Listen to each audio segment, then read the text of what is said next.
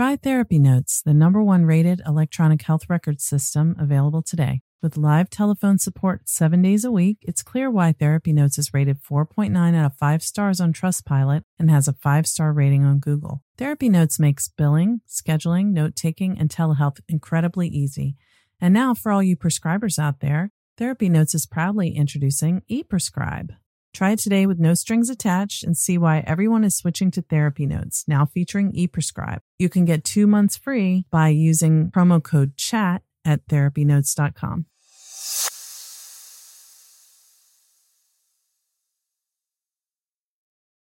Trauma Therapist Network is a website to learn about trauma and how it shows up in our lives and to find a trauma therapist. Go to traumatherapistnetwork.com to find a trauma therapist near you today.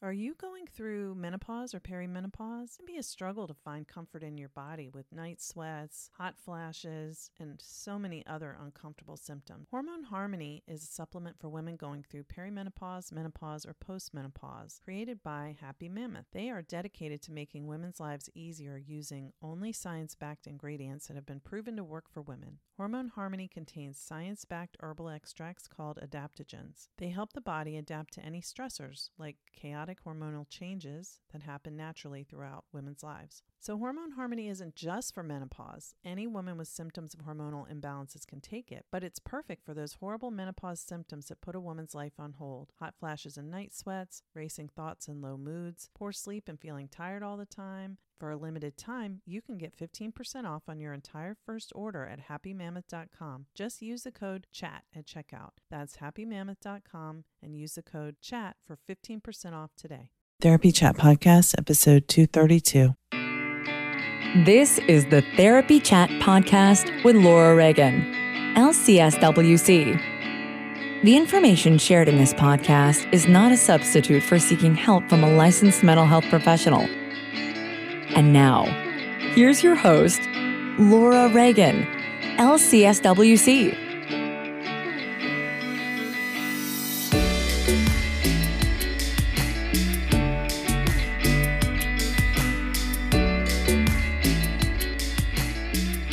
Today's episode is sponsored by Therapy Notes. Between writing notes, filing insurance claims, and scheduling with clients, it can be hard to stay organized. That's why I recommend Therapy Notes. Their easy-to-use platform lets you manage your practice securely and efficiently. Visit therapynotes.com to get 2 free months of Therapy Notes today. Just use the promo code TherapyChat when you sign up for a free trial at therapynotes.com. Thanks also to DoxyMe for sponsoring this episode. DoxyMe is an easy-to-use, HIPAA-compliant telehealth platform that is available in free and paid versions. Get $50 off a paid account by going to doxy.me and putting in the code TherapyChat. A couple weeks ago, my group practice needed to close our office to in-person sessions and make a quick pivot to telehealth due to the coronavirus. I was able to set up free HIPAA-compliant DoxyMe accounts for my staff and interns. This allowed us to quickly and easily transition to telehealth during a stressful situation. I already had my own paid account that I'd been using as needed. DoxyMe has been easy for staff and clients to use so we can focus on the therapy sessions. Get $50 off a paid account by going to doxy.me and putting in the code TherapyChat. That's DOXY.me and use the code TherapyChat for $50 off. I need to start out by saying that this episode is directed towards white people who want to confront their own internalized racism and make things better. If you are a Black person who's listening, you're welcome, of course, to be here. Thank you for being here. But please don't feel obligated to listen to this because what I'm talking about, you may already know, and it may be exhausting to hear me talking about it when you are living with this all the time. So this is basically my content warning that please don't feel you have to listen to this. Please come back next time if you just want to hear the usual therapy chat content. But I'm with you in solidarity. I completely and totally denounce white supremacy and police brutality, oppression, and violence, especially against the groups who have less power in this country. Hi, welcome back to Therapy Chat. I'm your host, Laura Reagan. Today is June 2nd, 2020, and I am covering a topic that I have touched upon multiple times in past episodes briefly. I'm going to go a little bit more in depth today about confronting structural inequality and white supremacy. So as you may know, if you've ever seen my picture, I'm a white person.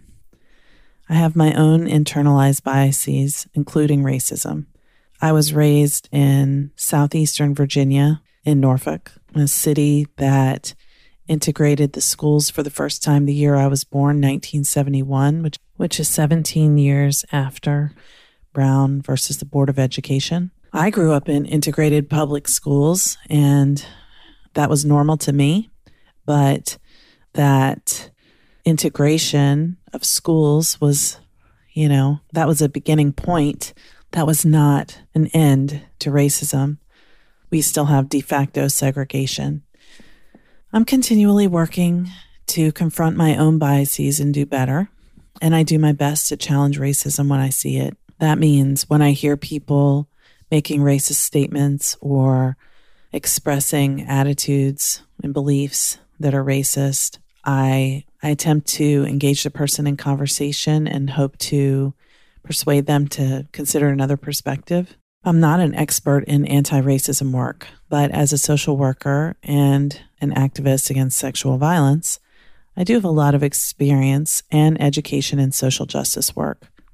I can't and won't pretend to have the lived experience of a Black or brown person living in America, and I will, at the end of this episode, give a long list of resources. It's not an exhaustive list by any means. It's what I was able to pull together after a couple hours of research last night. And I don't normally read my episodes. I don't normally read a script, but last night when I was doing research for this episode, I wrote out what I wanted to say because it's a very emotional topic, and I wanted to be sure that what I said was organized, that my thoughts were organized enough to make sense, so I wouldn't lose listeners who just thought I was rambling and couldn't really grasp the points I'm trying to make. So I posted this on social media earlier in the week. This statement that is, it's my words, but it's not really my idea. We have two Americas, one that works for white people and one that works against Black people. And what I mean by saying that is that we white people are allowed to we've been enabled to remain pretty complacent in the time, I guess the whole time that America has been colonized. But, here it is, 2020, and many white people really think that racism isn't a problem anymore. They don't know many or any Black people or other people of color. They can't relate to the issues of Black people or people of color. And, I'm hoping that if you fall into that category, that this episode might get you thinking and hopefully get you to examine your own attitudes about race and how you can make a difference. Because I know that many of my listeners are therapists, and I believe that all of you are people who are caring and compassionate, and I don't want to make you feel bad about yourself. I want to challenge you to dig deep and see if anything that I'm talking about resonates with you. After the recent deaths of George Floyd in Minneapolis, Breonna Taylor in Louisville, Kentucky, and Ahmaud Arbery in Georgia, protests have been happening in cities all over the U.S. and even around the world. I've seen London and Berlin and other cities around the world protesting the problem of racial injustice in our country, the United States. The United States, we all think that we are the best country in the world. That's what I've been taught since childhood in school. But if you take an outside perspective, we're really not looking too good. I remember when I was growing up, like I mentioned, I was born in 1971. I remember watching on the news about apartheid and Nelson Mandela's efforts and how he went to prison in South Africa and how, terrible that was. And I was so opposed to apartheid and, how could anyone think that's okay? But we have a similar situation going on here. It's just that we don't really talk about how it is. We tell ourselves that we're the land of the free and the home of the brave. And there's a whole other reality going on that Black people do know about and white people don't see. Maybe we choose to be ignorant to it. So hopefully these protests may raise more awareness among white people about this. I mean, as this is all going on, I haven't heard a single thing being said by anyone in Congress about the injustices that have been happening. Maybe I missed it, but they seem to be quite quiet. And what I've heard from the executive branch of our government has been disappointing, discouraging. I don't even have the words for that. There are many people who are speaking out against racism and doing boots on the ground work in this area of racial justice. And I will give you some resources to help you learn more about what they're doing. But since I have a platform that reaches a number of people, I wanted to use my platform to address those who listen to this podcast, hoping that if you feel lost about how to make a difference on the issue of racism, today's episode might give you more clarity. And I just want to be clear, I'm really upset about this. It's not you who are listening that I'm upset with. It's this unjust system that we live in. I've been upset about it for a long, long time. I learned a lot more about it in social work school, but I knew about it before as a sociology major and as a person who tries to think critically and pays attention to the news. Ever since a child, I've been aware of police brutality, and I know that some police forces train and hire excellent law enforcement officers who protect and serve, and other police forces allow racism and corruption to grow and fester within their members. And we see things like this, what happened in Minneapolis most recently. So why am I talking about this? I know I have heard some therapists, not recently, but in the past years, say that therapists don't need to get involved in politics, quote unquote. This isn't political. I'm a social worker. And as a social worker, I follow the National Association of Social Workers, NASW, Code of Ethics. One of the primary ethical principles we follow states, social workers challenge social injustice. And here's what it says. This is a quote from the NASW Code of Ethics. So if you're a social worker, you already know this. Social workers pursue social change, particularly with and on behalf of vulnerable and oppressed individuals and groups of people. Social workers' social change efforts are focused primarily on issues of poverty, unemployment, discrimination, and other forms of social injustice. These activities seek to promote sensitivity to and knowledge about oppression and cultural and ethnic diversity. Social workers strive to ensure access to needed information, services, and resources, equality of opportunity, and meaningful participation in decision-making for all people. So that's why I'm talking about this. And those aren't just that is not just a segment of the code of ethics that I follow as a social worker because that's my job. I became a social worker because those are my values. That matters to me, and that's why I'm a social worker. In addition to that, part of being a trauma-informed therapist, as you know, if you are a trauma-informed therapist, is understanding the power differential inherent in therapy. My clients have experienced the trauma of abuse, which is rooted in patriarchal beliefs. For example, that children must obey their parents and that beating children will make them obey. That's a patriarchal belief. So even when I'm not directly talking about racism, awareness of the impact of systemic inequality, which supports white supremacy, is inherent in the work I do every day. If I fail to understand that, I am part of the problem. As I've already acknowledged, my white privilege is a part of me that I was born with, just as being oppressed is something that every Black person born in America is born with. It's not fair that I have privilege any more than it is fair that a Black person is born with a disadvantage that our country assigns to them based on the color of their skin. And that's why I'm talking about this today. This brings us to what happened to Christian Cooper in Central Park last week. So much has gone on since then, you might have forgotten about it, or maybe you didn't even catch it when it happened. What could have happened had he not filmed his encounter with Amy Cooper, who is not related to him, is as significant as what did happen. So in case you missed it, Mr. Cooper was bird watching in Central Park in New York City when he came upon Amy Cooper, like I said, no relation, and she was allowing her dog to run off leash in an area where dogs are required to be leashed. There were signs saying dogs must be leashed. Mr. Cooper politely asked Amy Cooper to put her dog on a leash, and she basically argued that she didn't have to, so he started recording her. She then said that she was going to call the police and tell them that an African-American man is threatening my life, which he wasn't. Maybe she thought he was just because he was black, and that is part of the problem. She called 911 while being video recorded, and on her end of the call, many people thought it sounded as if someone was attacking her. Her voice rose and became more panicked and hysterical sounding. Some people think she did that on purpose. I'm not sure. I want to be compassionate toward her as well. Maybe she really was that scared. But that's a problem too. He wasn't doing anything. He wasn't doing anything wrong. He asked her to put a leash on her dog and she called 911. And she told him to scare him. She told him that she was going to call the police and say that he was threatening her life, knowing what that means, knowing what could happen to him.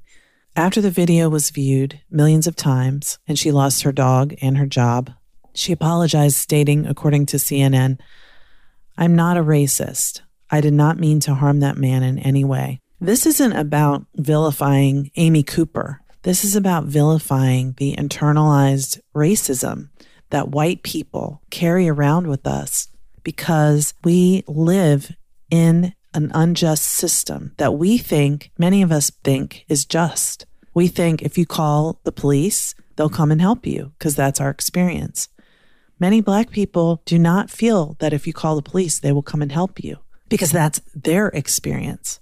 This is why I say that we live in two Americas. And I think that it's deliberate that white people are kept insulated from what it's really like to be a Black person in America, because that prevents white people from standing up and speaking out against the injustice. And in the same way, we white people are responsible for educating ourselves about that. If you know the system is unjust, it's up to you to change it. We are the system. We created this system. I didn't, but I live in this country. I'm a white person. I benefit from it.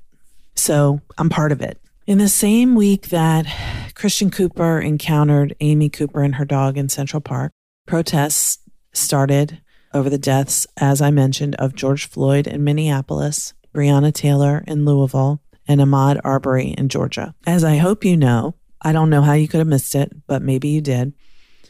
George Floyd and Breonna Taylor were killed by police, and Ahmaud Arbery was killed by two white vigilantes while jogging. In the Baltimore Sun, there was an op-ed recently that called these events lynchings. I'm going to link to that in the show notes.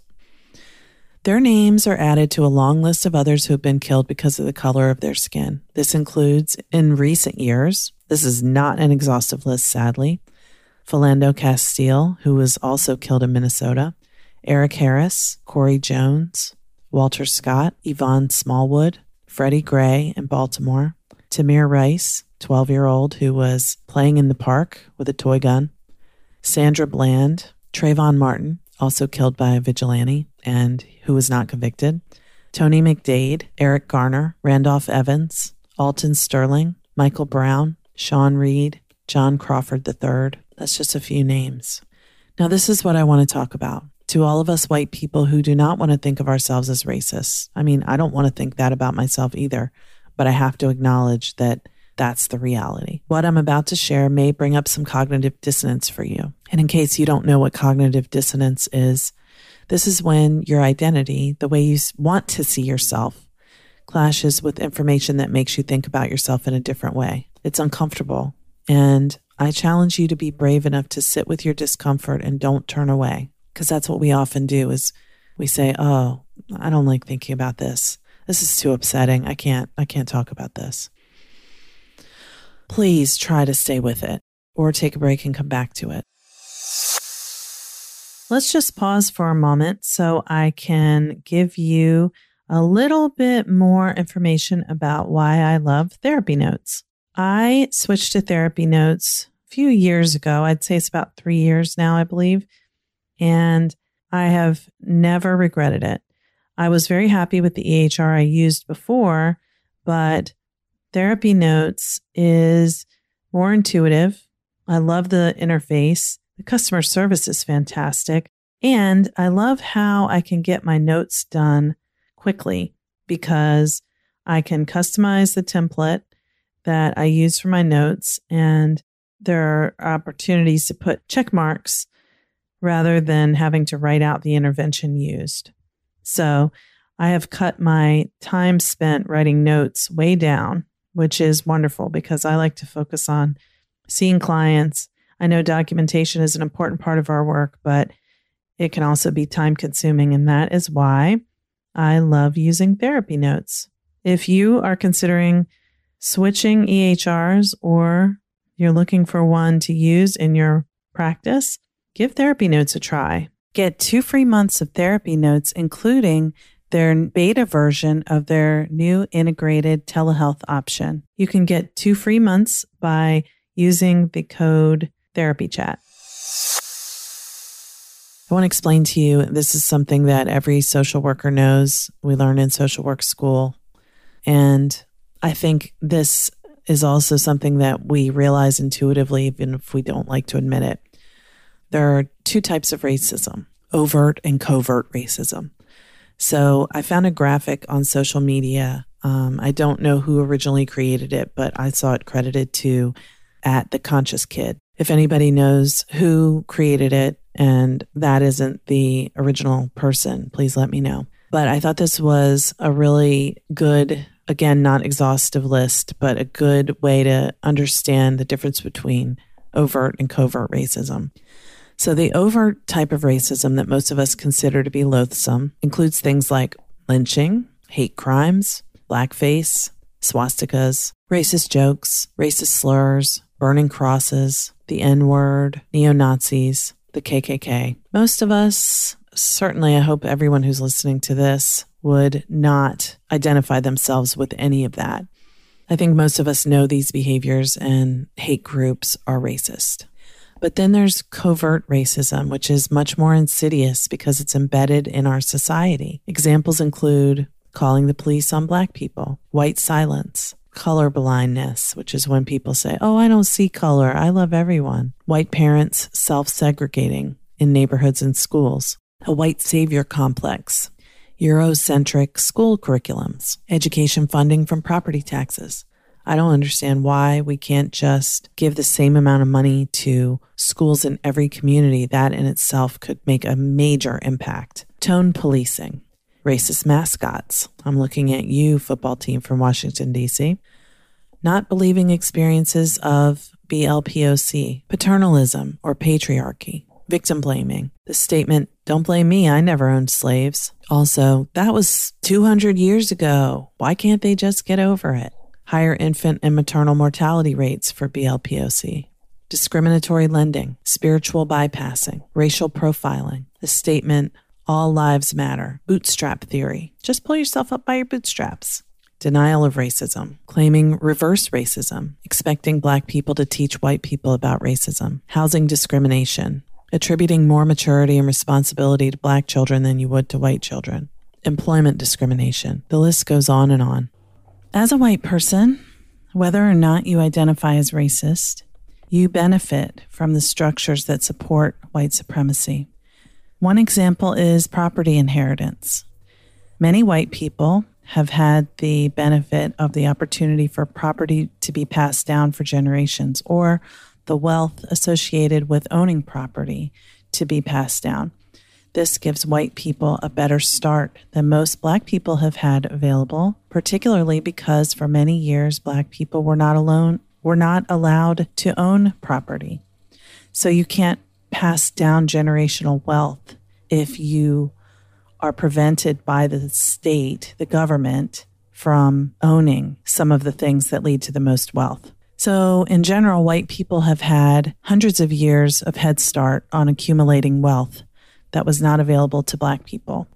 And I know that there are many white people who are poor and did not have family wealth, but white poverty and Black poverty are also not the same. That's one simple example. This country was built on white supremacy. That's not what we're taught in school, but that's the reality. Just consider the Declaration of Independence, a wonderful document that was written by a group of wealthy white men. Most, if not all of them, owned, quote unquote, property, including enslaved people. Enslaved people, slaves, were property. They were not considered human. Like Thomas Jefferson, who had several children by an enslaved girl, Sally Hemings, beginning when she was only 14 years old. Those children, who were also enslaved, had no inheritance rights despite being biological children of this powerful landowner. And if you think about it, that's on purpose, because if, first of all, having children with an enslaved person involuntarily on their part, because they don't have any autonomy or agency, since they are not at that time considered to be human, they make babies for you and to the detriment of being able to have their own children. And those children are more slaves you got for free, which increases your wealth and who can work the land on your plantation. And they don't divide up your assets further. So if you have 10 children who are enslaved and 3 children with the person that you're married to, your property inheritance rights only go to the 3 children, not the 13 children that you have. So therefore, what would have been divided by 13 is divided by 3. Do you see how that supports keeping wealth and power in the hands of white people? It's obvious, but I guess it needs to be spelled out. Sometimes we don't pick up on things because it's not what we learned in school. So the Declaration of Independence, as most of us know, starts out with, we hold these truths to be self-evident, that all men are created equal. All men are created equal. It's such a beautiful concept that they are endowed by their Creator with certain unalienable rights, that among these are life, liberty, and the pursuit of happiness. Since enslaved people were not human but were property, they're not included in that. And as we all know, it took years and years and years and years, more than 100 years after the Declaration of Independence, for Black people to begin to gain some rights, to begin to bring them up to the level of having equal rights to white people. So back to the present day and the discussion about what happened in Central Park between Amy Cooper and Christian Cooper, who was birdwatching. Amy Cooper did what any white woman might do if she was alone and confronted with a situation that made her feel uncomfortable, regardless of why she was uncomfortable. And she didn't have a white man with her to give her power. In the United States, women don't have equal power to men. So white women being disempowered, we get our power from our association with men. And that is pretty much culturally conditioned with us. We're born and raised to understand that first our fathers will protect us, and then when we are adults, our husbands will protect us. And if our fathers and our husbands aren't around, then we can call the police and they will come and protect us. I ask myself, why do we women need so much protection? Part of the patriarchal culture that is propping up and is a function of white supremacy is hypermasculinity, which you've heard me talk about many times on this podcast in relation to sexual violence. Patriarchy and hypermasculinity say that women are sexual objects for men to compete for. And women get married, which makes them safely off limits to other men besides our husbands. This is one of the ways that white women unconsciously perpetuate white supremacy and the patriarchy. We've seen this happening so often on video now, thanks to social media, which is shining a light on how things really are for those who are living outside of our bubbles. You know, we see what we want to see. We see what's around us, but we don't see what's going on for people whose lives are different from ours. So if you haven't heard about this meme on your own, you probably have now heard about it because the news has begun to report on it, that there's a meme describing Karens, and that word is used to, it's a common name in white culture for women of a certain age, women in their 30s and 40s and 50s, white women who are indignant when they feel Black people are stepping out of line. They demand to speak to the manager. They call 911 when they see Black people picnic in a park that they think is supposed to be maybe no grills are allowed. Or why are you in this Starbucks and all you have is water? I want to speak to the manager. And then the manager says, you have to leave. You can't be in Starbucks with just water. And the man says, yes, I can. And I'm meeting someone. And actually, I might have a coffee too. And then the police come. That's an example. And that happened in Philadelphia a couple years ago. Probably heard about it. The two men were there for a business meeting. Anytime I walk into my local Starbucks, there are people who sit there all day working. They don't sit and drink a new coffee every hour. They sit there. They have water. They bring their own water. They bring a sandwich.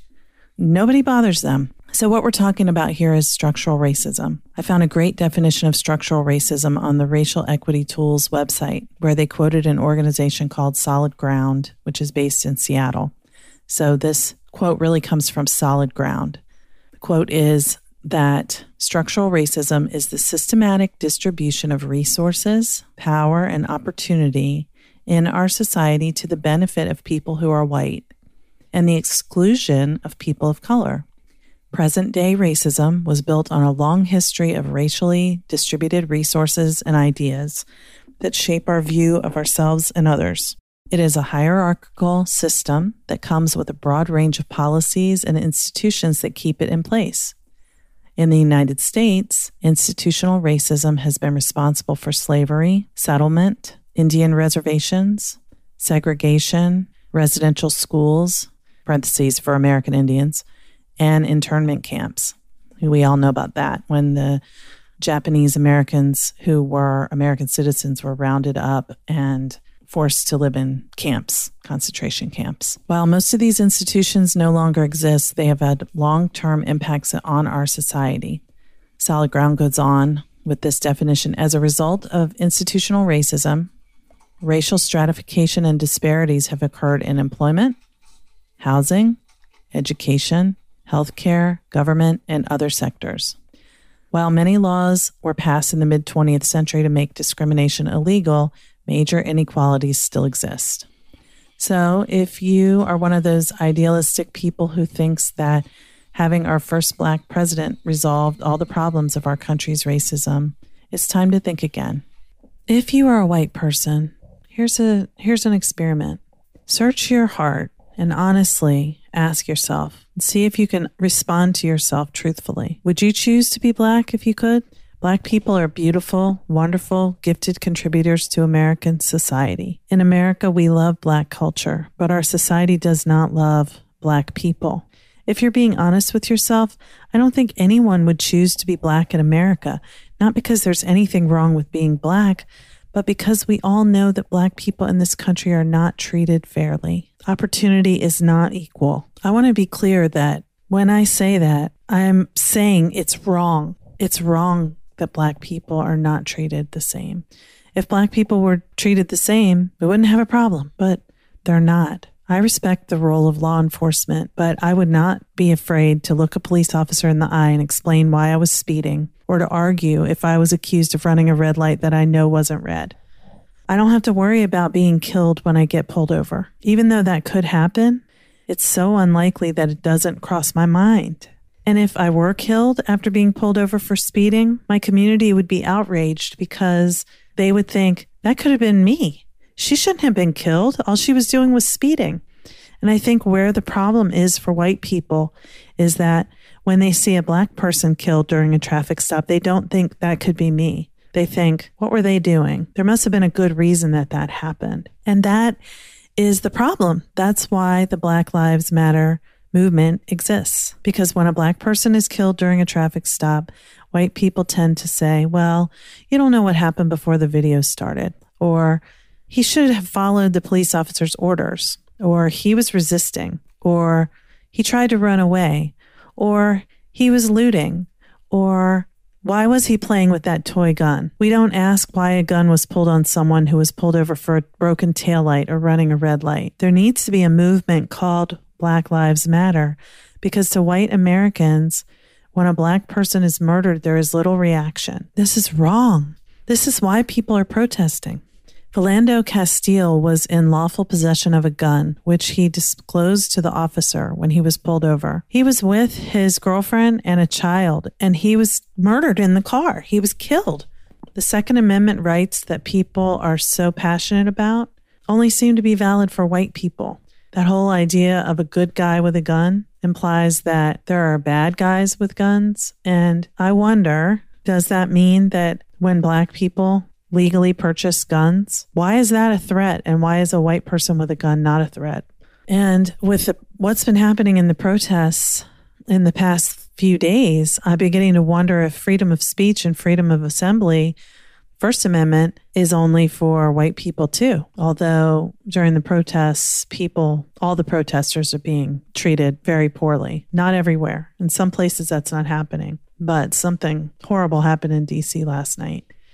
And peaceful protesters were tear gassed without warning and before curfew.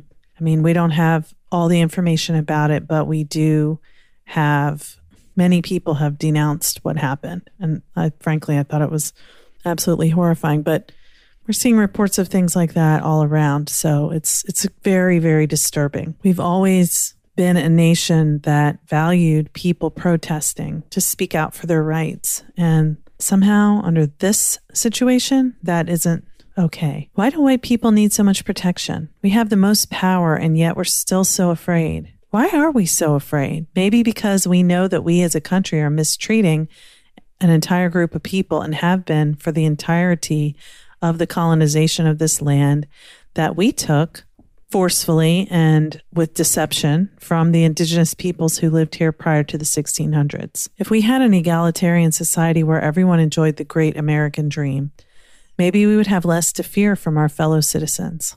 And if you have no idea what I'm talking about, you can learn more by reading Howard Zinn's book, A People's History of the United States, which tells our country's origin story from the point of view of the indigenous peoples who experienced genocide in the name of colonialism. I saw a great satirical article that talked about how the current situation in the U.S. could be written about if it were happening in another country. This was from the Washington Post, and I'll link to the article in the show notes. Now, think about when you hear news reports of what's going on in Iran, Afghanistan, and Rwanda during the Civil War, in Somalia, recently, in recent years in Egypt. If you think about what you read, and it sounds so literally just so like, oh, that's weird. Why are they doing that? So this excerpt that I'm going to read was written the same way that we write about those events. It says, in recent years, the international community has sounded the alarm on the deteriorating political and human rights situation in the United States under the regime of Donald Trump. Now, as the country marks 100,000 deaths from the coronavirus pandemic, the former British colony finds itself in a downward spiral of ethnic violence. The fatigue and paralysis of the international community are evident in its silence, America experts say. The country has been rocked by several viral videos depicting extrajudicial executions of Black ethnic minorities by state security forces. Uprisings erupted in the northern city of Minneapolis after a video circulated online of the killing of a Black man, George Floyd, after being attacked by a security force agent. And then they quote a fictional person in the article. Sure, we get it that Black people are angry about decades of abuse and impunity, said G. Scott Fitz, a Minnesotan and member of the white ethnic majority.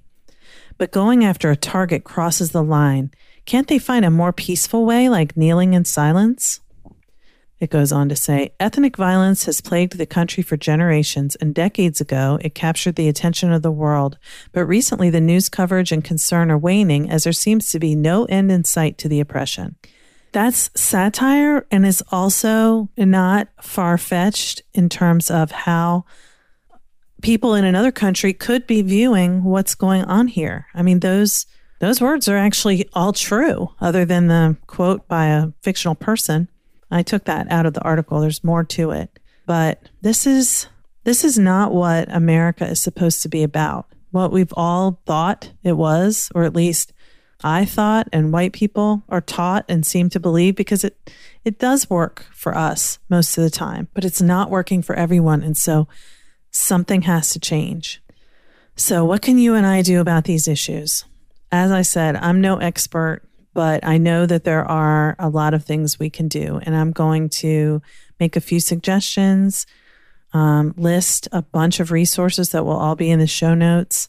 And then I'm going to step back and just keep doing what I'm doing to work on my own internalized racism and what I do to confront racism in my life wherever I see it, and keep trying, keep hoping, and getting involved every way I can. So what can we do as white people? Of course, I'm not assuming that everyone who's listening to this podcast is white. So I'm talking to you if you are one of these white people who doesn't really understand and wants to change it, but doesn't know where to start. And if you are a Black person, I am so sorry for what's been going on in our country. And my role as a white person in not doing enough to change it, I still have hope, but we all have to get involved. And as I mentioned before, white people have to help, because if you look in Congress, if you look in the White House, we've had one Black president, only one, and we have few Black people and people of color in Congress. We have a long way to go. We have one Black person on the Supreme Court. So some concrete things we can do. Confront your own internalized racism. This, if you do it properly, is going to bring up overwhelming feelings of shame. Privilege, when you face your privilege, it brings up shame. I'm sorry, that's very painful. Not as painful as being a member of an oppressed group. It's the hard work that we have to do to change things. We can't get swallowed up by shame. If you need to take a break, take a break.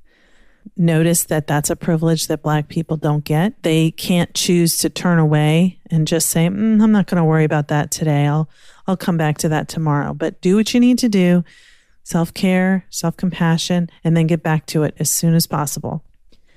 Don't ask Black people to expend their emotional labor for free to teach you and absolve you of responsibility. Pay Black people who are teaching about anti-racism work and learn from them. Listen. Don't think you know better. Just listen. Be open. If it makes you uncomfortable, it's okay to be uncomfortable. Getting out of your comfort zone is what we need. We have all been complacent for too long. So I'm going to give you a bunch of resources. It is not by any means an exhaustive list. This is what I was able to compile based on what I already knew and some things that I don't know as much about. I gathered up. But some of the resources I'm going to mention have a bunch more resources in them. I hope by using my voice to educate white members of my audience on racism, that will somehow make a difference. Showing Up for Racial Justice, which goes by Surj, S-U-R-J, is a group that meets regularly and talks about what to do about racial inequality. You can find Surj at showingupforracialjustice.org, or just Google SURJ, all caps, acronym, Showing Up for Racial Justice, Surj. I listed an article that was on Being a few years ago on their website, a Black person's experience of being asked by their white friend about white privilege. There was a great op-ed in the LA Times a couple days ago, written by Kareem Abdul-Jabbar. The headline says, "Don't understand the protests. What you're seeing is people pushed to the edge." And I linked to that article. It really explains in a clear way what's going on. You know, when people are like, I don't get it. Why are they looting? You know, okay, I'm not condoning destruction of property or violence of any kind.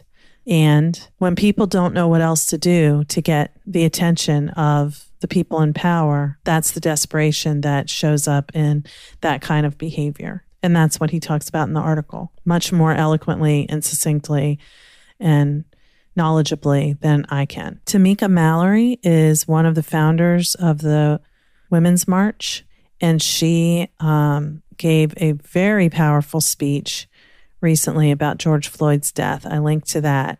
Her organization is called Until Freedom, and their website is www.untilfreedom.com. The definition of institutional racism that I mentioned before is linked in the show notes. There was an op-ed in the Baltimore Sun on racial terrorism, equating police killings to lynching, and it gives a persuasive argument for why that's true. I linked that article. I also linked to an article from the Urban Institute called Structural Racism in America that has many links in that article that will help you understand if you don't understand structural racism. If you're curious or you don't believe me about the NASW Code of Ethics, I linked to that so you can read it for yourself. I linked to Christian Cooper's video of his encounter with Amy Cooper in Central Park. It's a link to his Facebook page where he posted that. I'm not posting any videos of Black bodies being brutalized because I know that that is extremely re-traumatizing for Black people, and it's traumatizing for anyone to watch. But this he filmed it, and he shows how Amy Cooper responded to him asking her to leash the dog. And it's pretty shocking, really, to see just how she completely escalated the situation. He remained calm and wasn't doing anything wrong, and how she threatened him that she was going to call the police and say that he threatened her life, knowing what that means. Then I linked to the article in CNN that I mentioned that includes her apology and her explanation for her behavior. There's an excellent book if you want to understand racism and white supremacy by Layla Saad. Her book is called Me and White Supremacy: Combat Racism, Change the World, and Become a Good Ancestor. And that book is available at her website, which is laylafsaad.com/me and white supremacy. It's linked here. Another teacher who is doing a lot on this is a white professor who mainly speaks to white people about anti-racism and how to overcome white fragility, which is that concept in which we can't stand thinking about our complicity in racism. And so we just are too delicate to handle that. And she has a book called White Fragility that goes in depth about that and what you can do. She also has resources on her website, which is robindiangelo.com. And you can go to /resources for her list. Then there's a link to a Google document that is a really extensive list of anti-racism resources. I'm not going to read the link. You can get it from the show notes though. Another person doing really good work in this arena is Rachel Cargill. And I posted a link to her work, Unpacking White Feminism, because I have identified as an intersectional feminist, and I cannot deny that the women's movement, starting with the suffragettes in the early 1900s, excluded Black women from their work. And in the 60s, they did not, when the 60s and 70s, when the ERA, the Women's Liberation Movement, was really active, when they were the most effective, they did not join with Black women who had been doing civil rights work for years. And they weren't really fighting for the rights of Black women. They were fighting for the rights of white women. And that's wrong. The intersectionality concept is that all of these types of oppression are related. And when we compartmentalize them, we dilute the power that we could have if we were working collectively and collaboratively. And that's just my little interpretation of it. I'm sure that there's much more out there from these experts. Also mentioned Howard Zinn's book, A People's History of the United States, which explains how the history we learned in school is whitewashed, deliberately omitting the experience of indigenous peoples, including Black people who were brought to this country involuntarily and tortured. And that brings us up to where we are today, as we know. And then the last link is a link to that article that I mentioned that was satirical, how Western media would cover the news if it happened in another country, from the Washington Post. So my heart is sick about what's going on. Not the protests. I'm happy. I'm proud of the protesters, but I'm disgusted with the way that the protesters are being mistreated. And I'm absolutely horrified and heartbroken over the continual mistreatment of Black people in our country. And I'm hopeful that this will force change. I'm fearful that it won't. So we have to keep talking about this. We have to keep thinking about this. And we white people have to do something. That's all I have to say for today. Thank you so much for listening to Therapy Chat.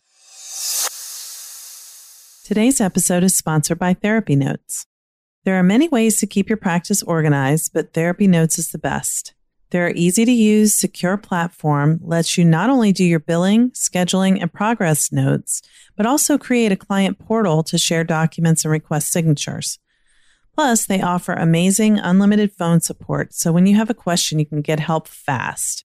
To get started with the practice management software trusted by over 60,000 professionals, go to therapynotes.com and start a free trial today. If you enter promo code TherapyChat, they will give you 2 months to try it out for free. Thanks also to DoxyMe for sponsoring this episode. DoxyMe is an easy-to-use, HIPAA-compliant telehealth platform that is available in free and paid versions. Get $50 off a paid account by going to doxy.me and putting in the code TherapyChat. A couple weeks ago, my group practice needed to close our office to in-person sessions and make a quick pivot to telehealth due to the coronavirus. I was able to set up free HIPAA-compliant DoxyMe accounts for my staff and interns. This allowed us to quickly and easily transition to telehealth during a stressful situation.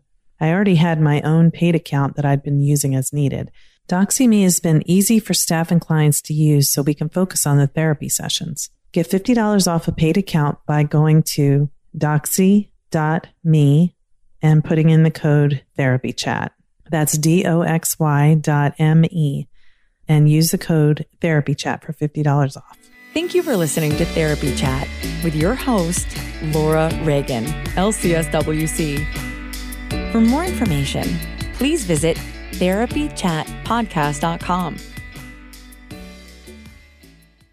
Try Therapy Notes, the #1 rated electronic health record system available today. With live telephone support 7 days a week, it's clear why Therapy Notes is rated 4.9 out of 5 stars on Trustpilot and has a 5-star rating on Google. Therapy Notes makes billing, scheduling, note-taking, and telehealth incredibly easy. And now, for all you prescribers out there, Therapy Notes is proudly introducing ePrescribe. Try it today with no strings attached and see why everyone is switching to Therapy Notes, now featuring ePrescribe. You can get 2 months free by using promo code CHAT at therapynotes.com.